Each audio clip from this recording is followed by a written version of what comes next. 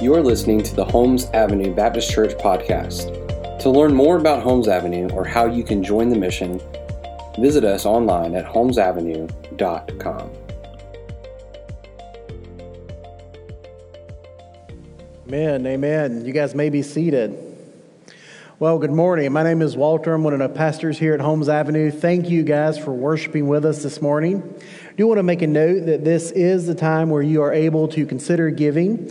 You can give in a variety of ways you can see listed here on the screen. I want to encourage you to give and support the mission of not only Holmes Avenue, but of the Southern Baptist Convention as a whole. A portion of what you give goes out to support full-time missionaries around the world, support church plants here in North America. We are a small part of what God is doing around the world. And so I want to encourage you to give and give generously to support not just our mission, but the mission of God here on His planet. Well, today we are going to be beginning one of our new series titled I Am. We've got a 4-week series looking at some of the I Am statements of Jesus as we build up to Easter. And as we look at this, I've titled today, I Am the Good Shepherd, quite originally, because that is actually what we're looking at, that passage of Jesus in the book of John. But as we begin to look at this, you may be asking, why are we considering the I Am statements of Jesus? What does this have to do with Easter? What does this have to do with me?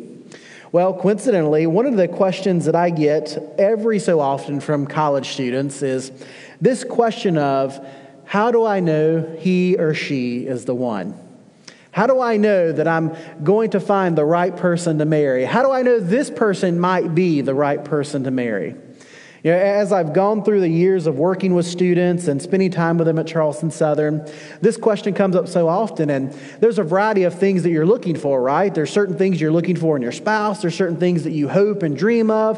There's all these things that you've got put together, and simply put, you know, the way that I always answer this question for them is, ultimately, you want to find someone who loves God, who loves you, and leads you to be a better version of yourself. Simply put, if you're looking for someone in marriage, like you would be hard pressed to find anything other than that. And inevitably, the question comes up: well, how do I know that this person? How do I know that this is the person who's going to lead me in those areas? And the answer that I've always been able to provide is, well, you don't truly know. I mean, you get to know them as well as you can, and you get to spend time with them and build a relationship, but you don't predict the future. You don't know how things play out. What you're doing is you're making a judgment call using the wisdom that God's given you, the wisdom of those around you, saying, this is who they are, this is where they've led me, and this is where this may go. Simply put, the goal of this time of interaction and relationship is to simply recognize and get to know, who are they? Is this the type of person that I want to spend the rest of my life with? Your goal is to truly just know someone well enough to say yes or no to that simple proposition. Well, you might be curious. That's great advice, Walter, but what does that have to do with Jesus and Easter? Well, this Easter series that we're beginning, the I Am series, is looking at this basic idea of who is Jesus. These I am statements from Jesus aren't just pithy phrases. They're not just cute things that Jesus said. These are declarations to the world of who he is. When he uses the phrase I am, he is borrowing from the Old Testament usage of God when he said, I am. He's making a proclamation that I am God, and this is who I am. And so if you're here and you're a follower of Christ, or maybe you don't even know who this Jesus is, we're all looking at the same basic question of who is Jesus and what is he doing in his world? What is it that he's doing in our lives?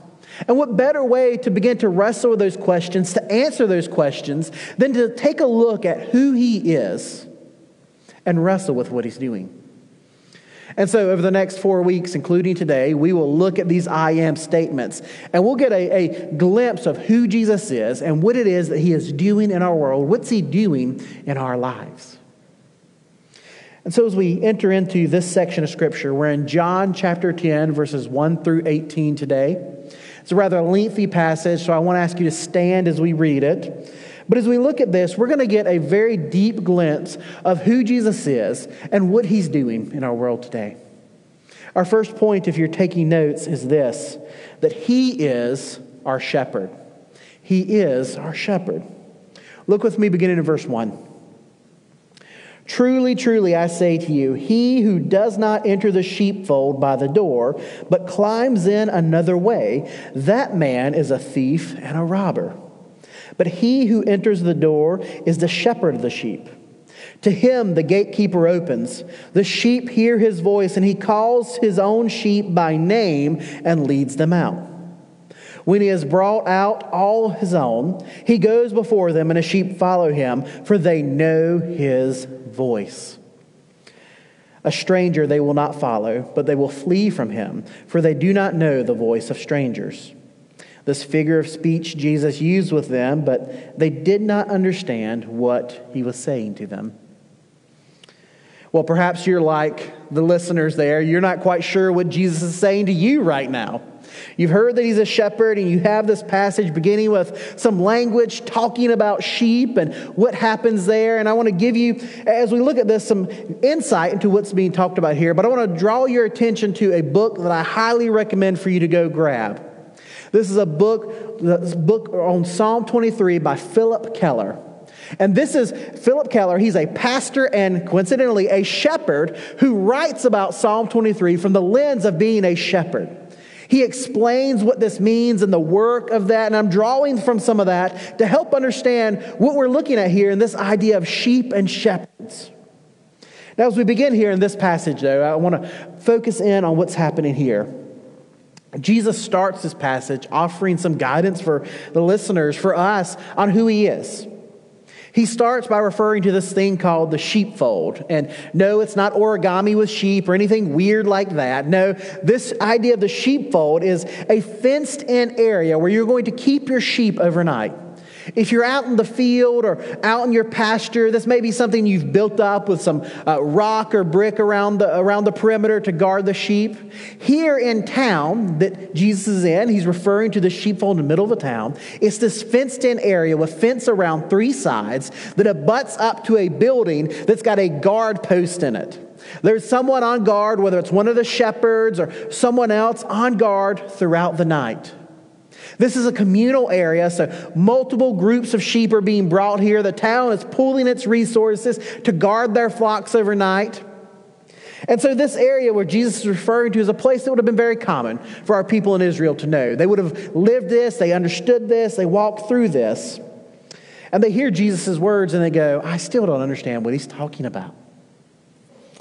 See, he's giving some mixed metaphors here, some mixed statements, because he's starting with a statement of the sheepfold and how a true shepherd is going to be the one who goes in the front door. See, the sheepfold, as I've already said, is going to be guarded at night, and the guard's only going to let who in? Those that have a reason to go in. Those that have sheep in there. We know that throughout history, people have tried to steal and take that which is not theirs. And Jesus uses that metaphor to say, there's going to be some who are going to try to climb in, to sneak over the fence, but they are not shepherds. They're enemies. Their very behavior of trying to sneak in around the back shows that they don't belong to the sheep nor the shepherds. The only people who will come in through this door is going to be who? Those that belong here, the shepherds or the sheep. So he's illustrating that the sheep are safe with the shepherds. I think the key to understanding this section of Scripture, beyond knowing a little bit about shepherding, is verse 3 here. Look back at verse 3. To him the gatekeeper opens. The sheep hear his voice, and he calls his own sheep by name and leads them out.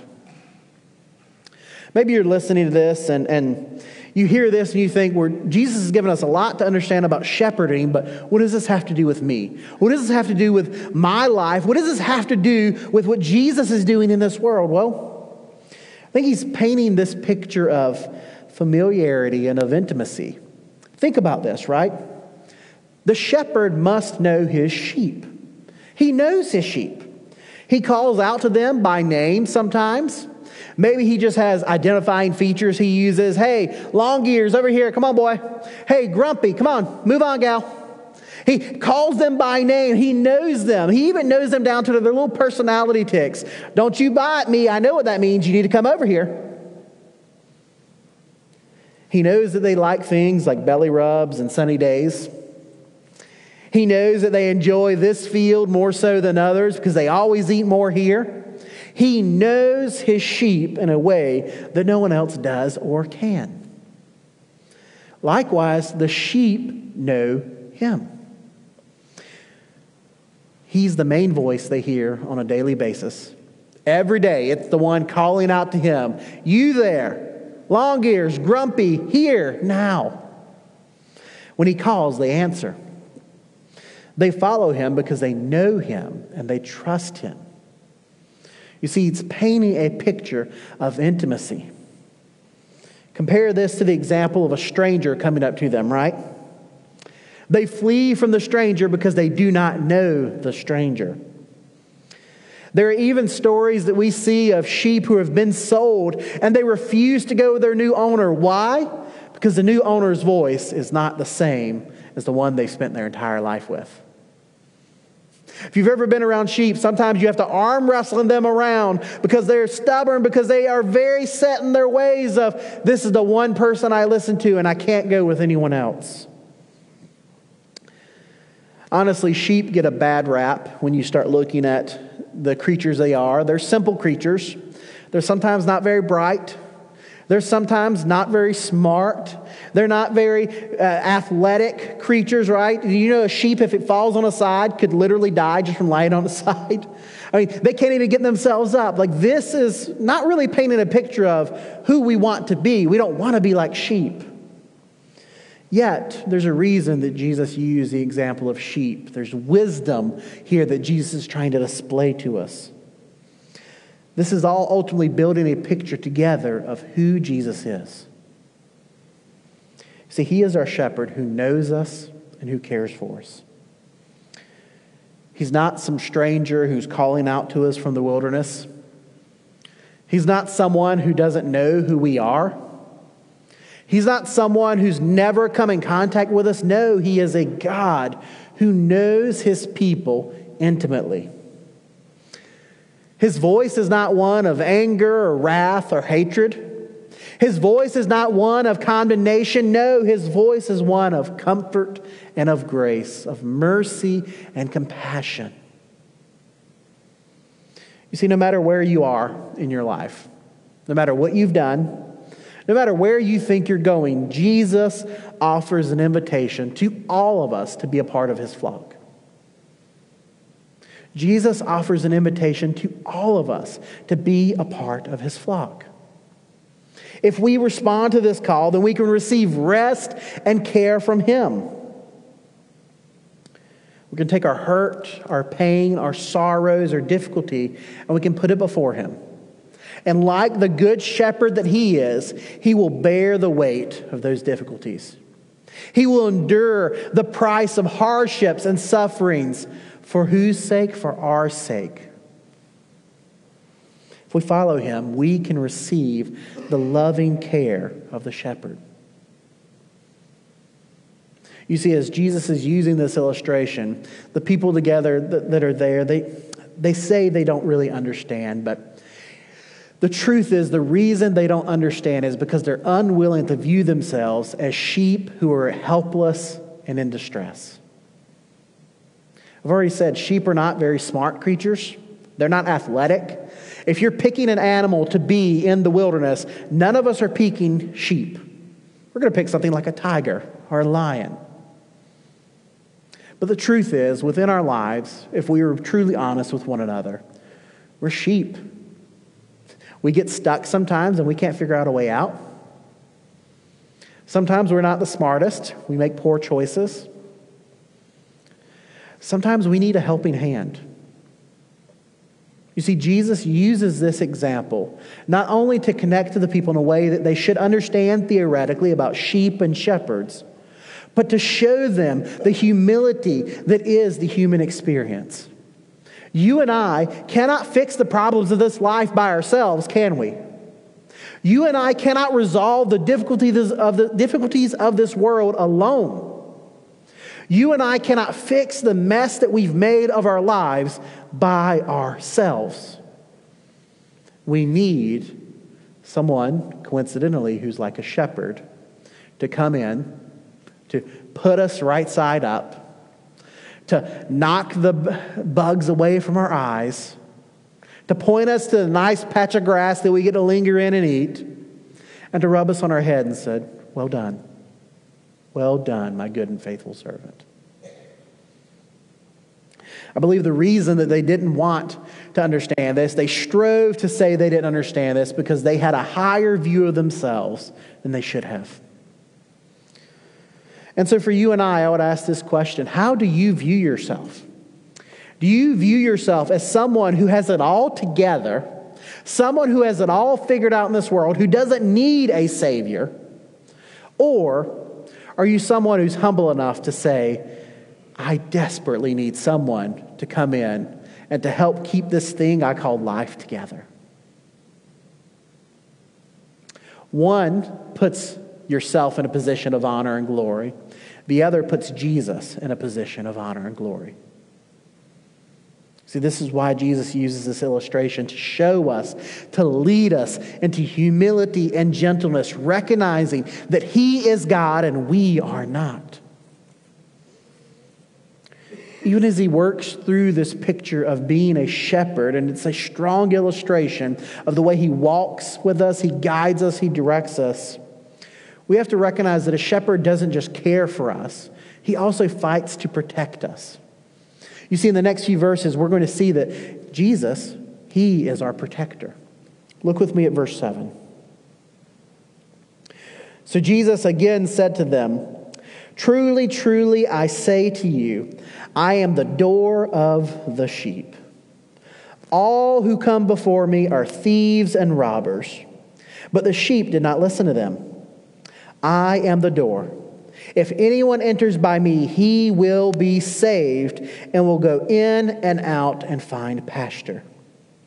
The thief comes only to steal, kill, and destroy. I came that they may have life and have it abundantly." This is good news here. See, Jesus begins to change his illustration just a little bit here for us, and he starts speaking about a door here. And I can only imagine as Jesus is standing here with the people and he's speaking about sheep and shepherds and the sheepfold, that he just points back to this door of the sheepfold, right? This door that is guarded by someone, a shepherd or someone else, this door that is protected, that only has access to certain people who can come through. And ultimately, as he's referring to this, he's giving us an example of how we're to enter into the kingdom of God. You see, his main thrust here is that ultimately the only way we become a part of God's family is through him. Now, this isn't an original statement. This is one that perhaps if you've been around the church, you've heard this before. We can only get to heaven if we become a part of the flock, if we're a faithful sheep. That is, if Jesus calls us his and we call him ours. There are no other ways to get into this flock. There are no other ways to enter into the flock, the family of God, but through Jesus Christ. You can't pay enough. You can't give enough. You can't be good enough. There is absolutely nothing that you and I can do that would give us access to the family of God. It has been said by saints of the times past that the only thing we contributed to our salvation was the sin that made it necessary for us to be redeemed. So if you want to ask the question of how can I get into heaven, you and I cannot when left to our own devices. The only path for us with unrepentant sin, with sin that has not been forgiven by the Lord Jesus, is hell and separation from God. Now, this isn't to bring down a fire and brimstone sermon. This is ultimately addressing the biblical reality that we either choose Jesus and we receive forgiveness of our sins and we follow him for the rest of our days, or we choose to relish in our sin.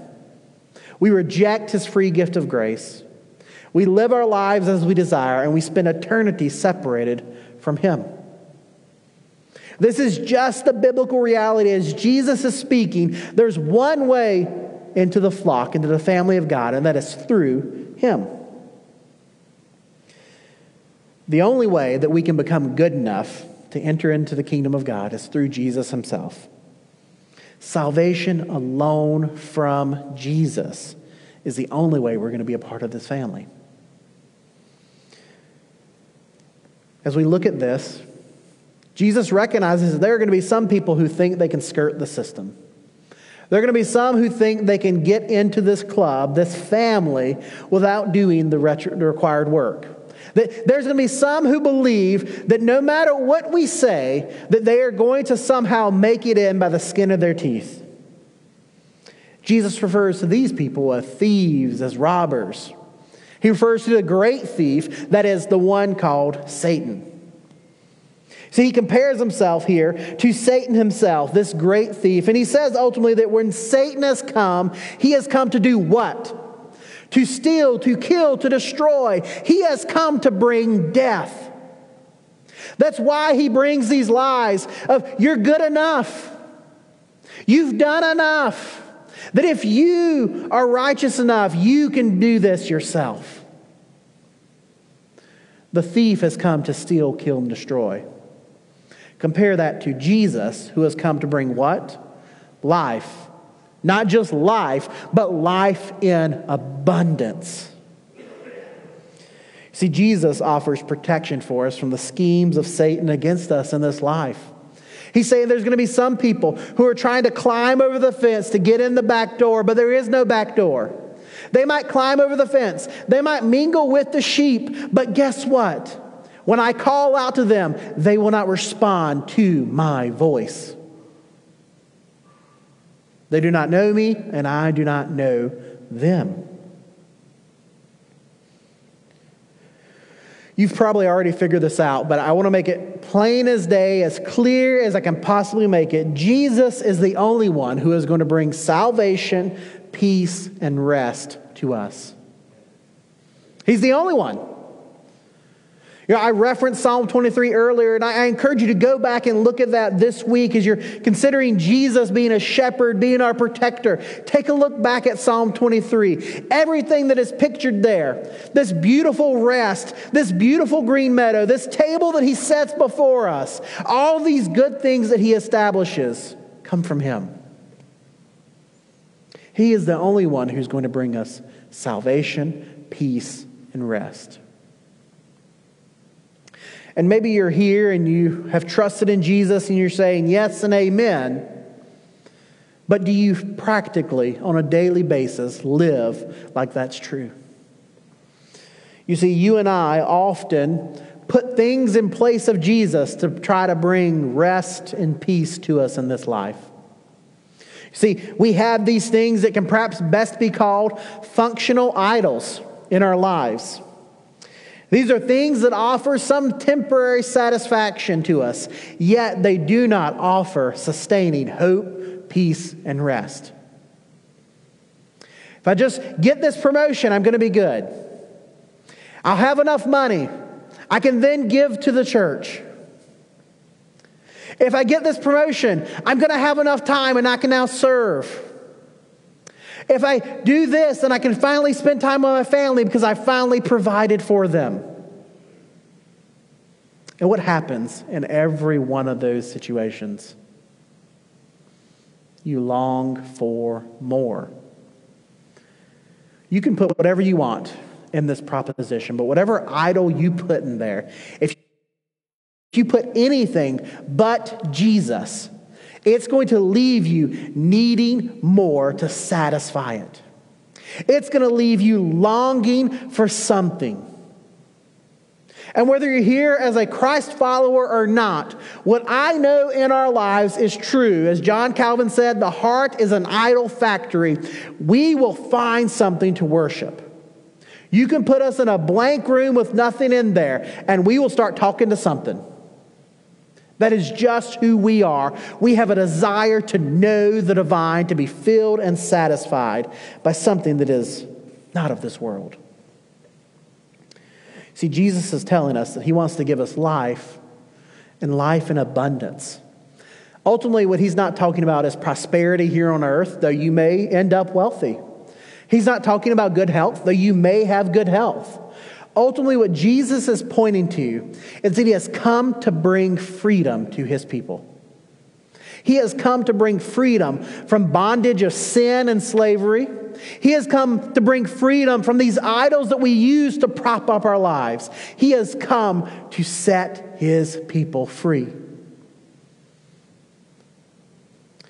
I don't know if you've ever been to the Statue of Liberty. Maybe raise your hand if you've ever been there. I don't know if any of you have seen it in person.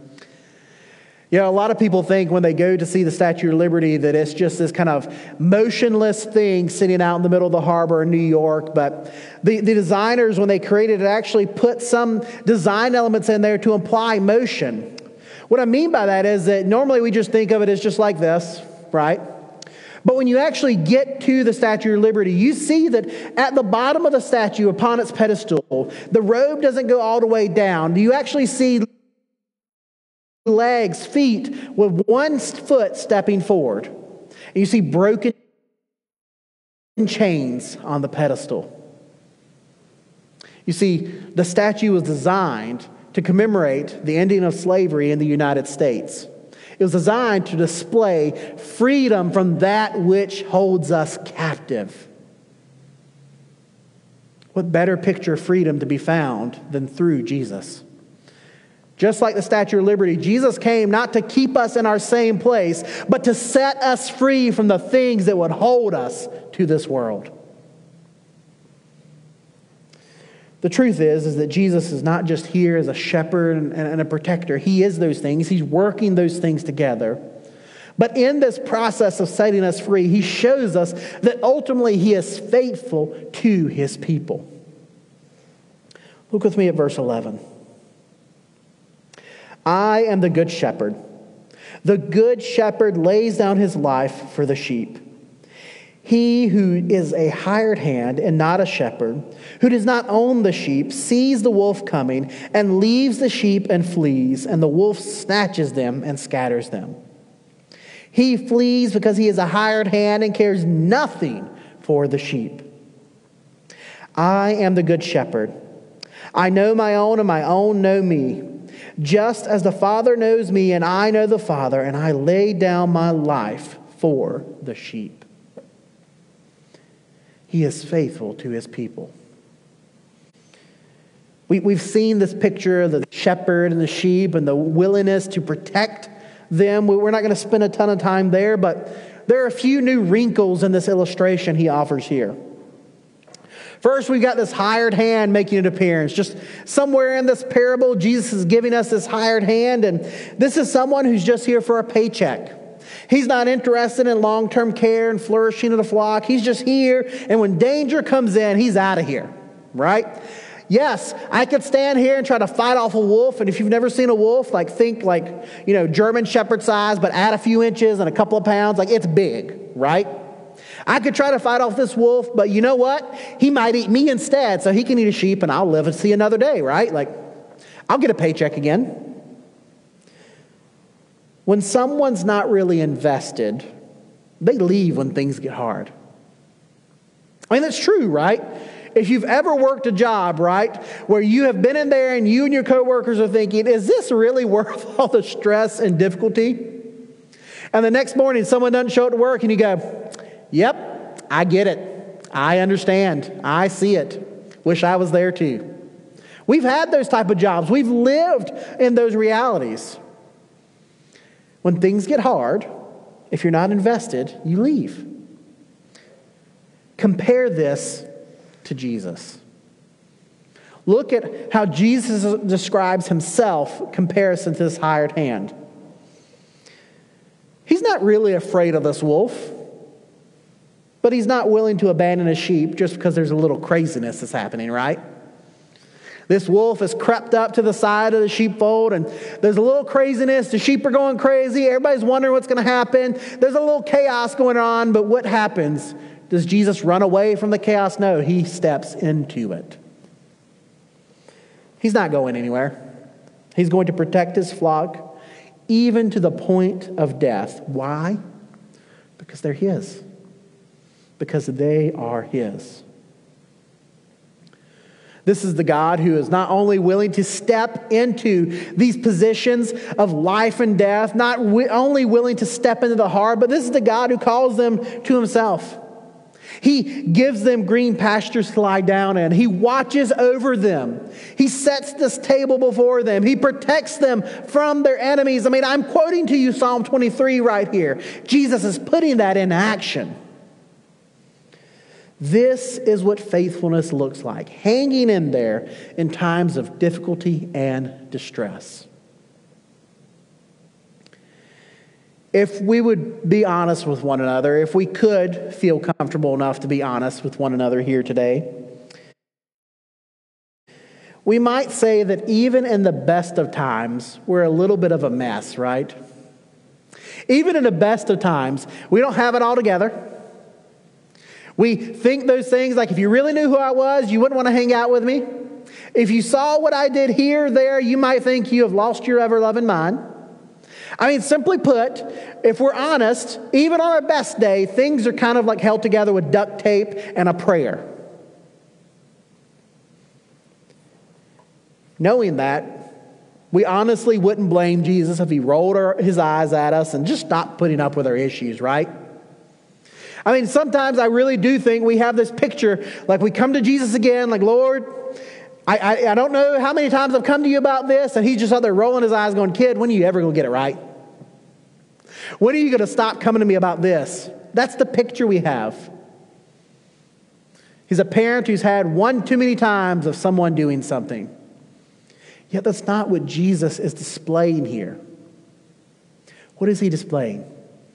Yeah, this might be the 100th time you've called me about this, but that's okay. I'll be here till you get it right. This might be the problem you've dealt with for 100 years, but you know what? I've been with you for 100 years, and I'll be with you 100 more if I have to. You know what? You're what we would call the hot mess express, but guess what? You're still mine, and I'm still here, no matter what. You see, the truth is, what Jesus is displaying for us is that he never stops loving us. He never stops caring for us. He never stops walking with us. Why? Because he is faithful to his people.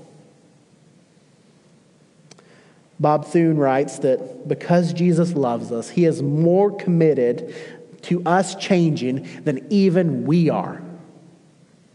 What this means is Jesus loves us enough that through the mess and difficulty, through the hardship, he's going to be here because he is more committed to seeing his work be done in our lives than even we are. We would have quit because it's hard by now, but what does Jesus do? No, baby. A few more steps, a few more minutes, a few more days, and you will be okay. This is a God who is faithful to his people, even to the point of death. Even when we go astray, he says, I will make sure you come back to the flock. This ultimately takes us to our last point, that he is the sacrificial lamb. He is the sacrificial lamb. Look with me at verse 16. And I have other sheep that are not of this fold. I must bring them also, and they will listen to my voice.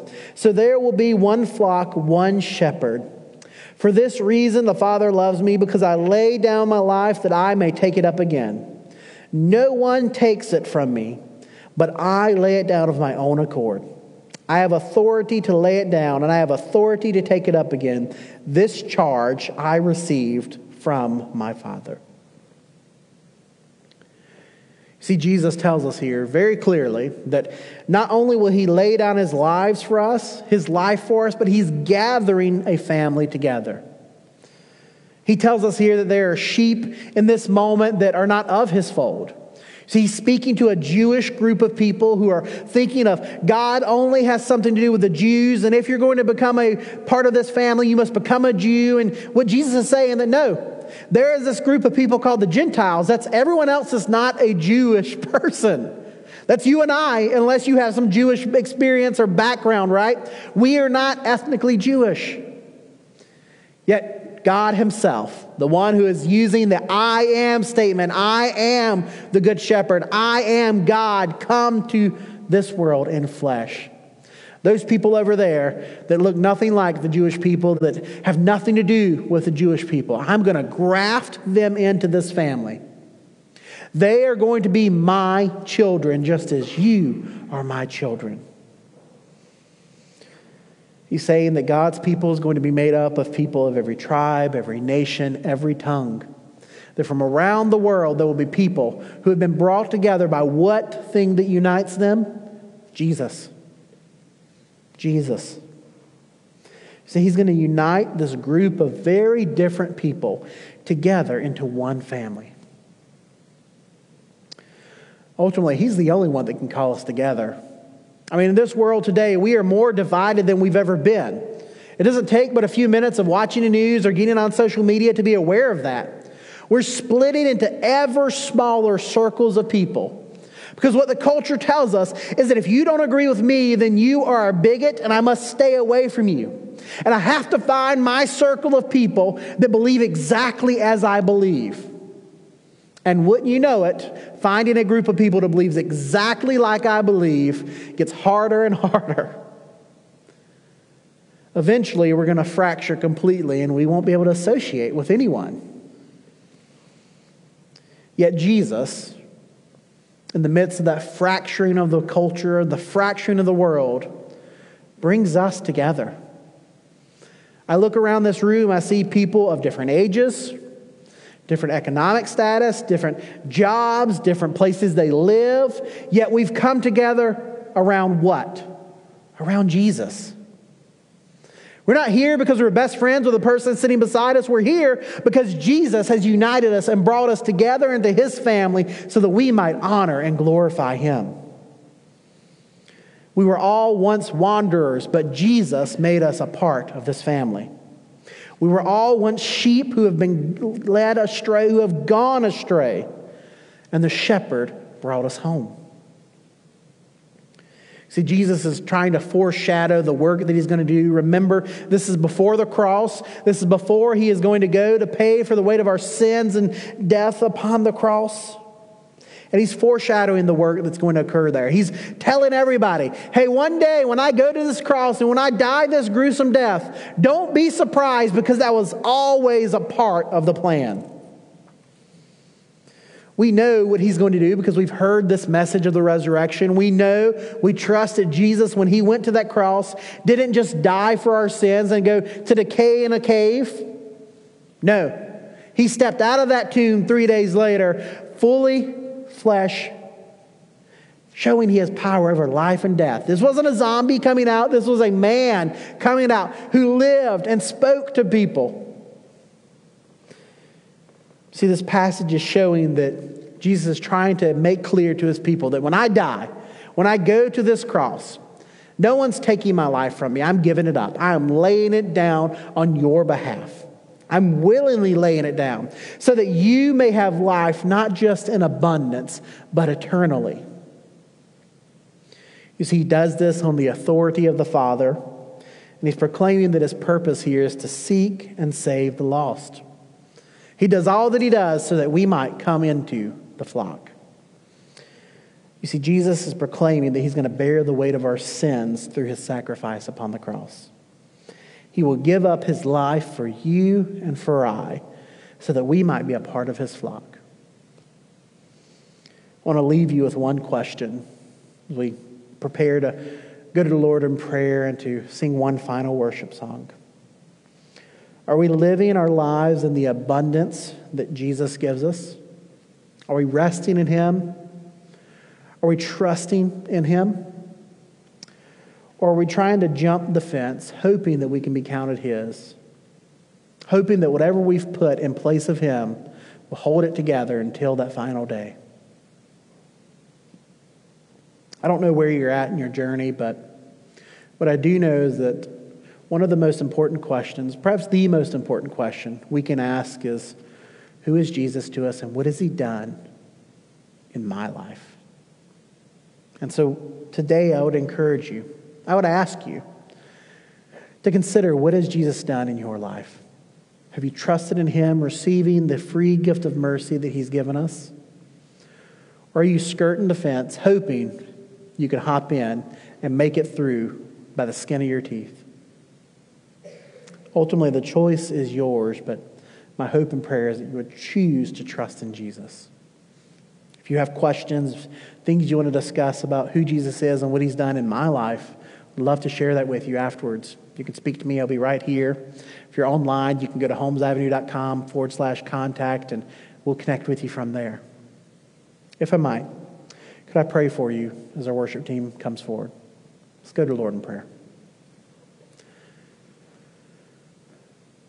Father, we are thankful for this fact that you are our shepherd. Not just the fact that you're a shepherd, but you are the good shepherd. You care for your people. You care for your flock.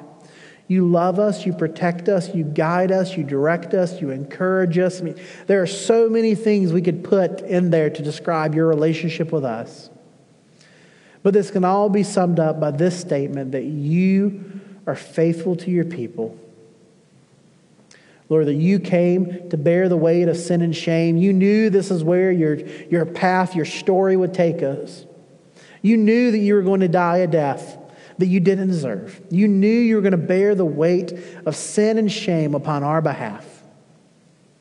Yet you came willingly. Yet you came and lived the perfect life that we could not. You were the spotless, perfect lamb, the scapegoat, as it was, to pay for the debt of our sin and shame. Lord, thank you for what you've done for us. Thank you for this free gift of grace that we have to look upon, to treasure, to hold tightly. Lord, it is my prayer that for everyone who is here, who is online or in person, Lord, they would trust in you. They would look upon your grace and mercy and cry out for forgiveness, for hope, for rest and peace, Lord. They would exchange their idols for you, Lord, that they would have this treasure in their heart because you dwell inside them. Lord, allow the Spirit to change our hearts and minds to be receptive to you, to your word. I pray that you would bless us in this time and lead us to worship you, not only in spirit and truth, but in song as we sing together with the saints. Lord, thank you for who you are and what you've done for us. We pray these things in your name. Amen.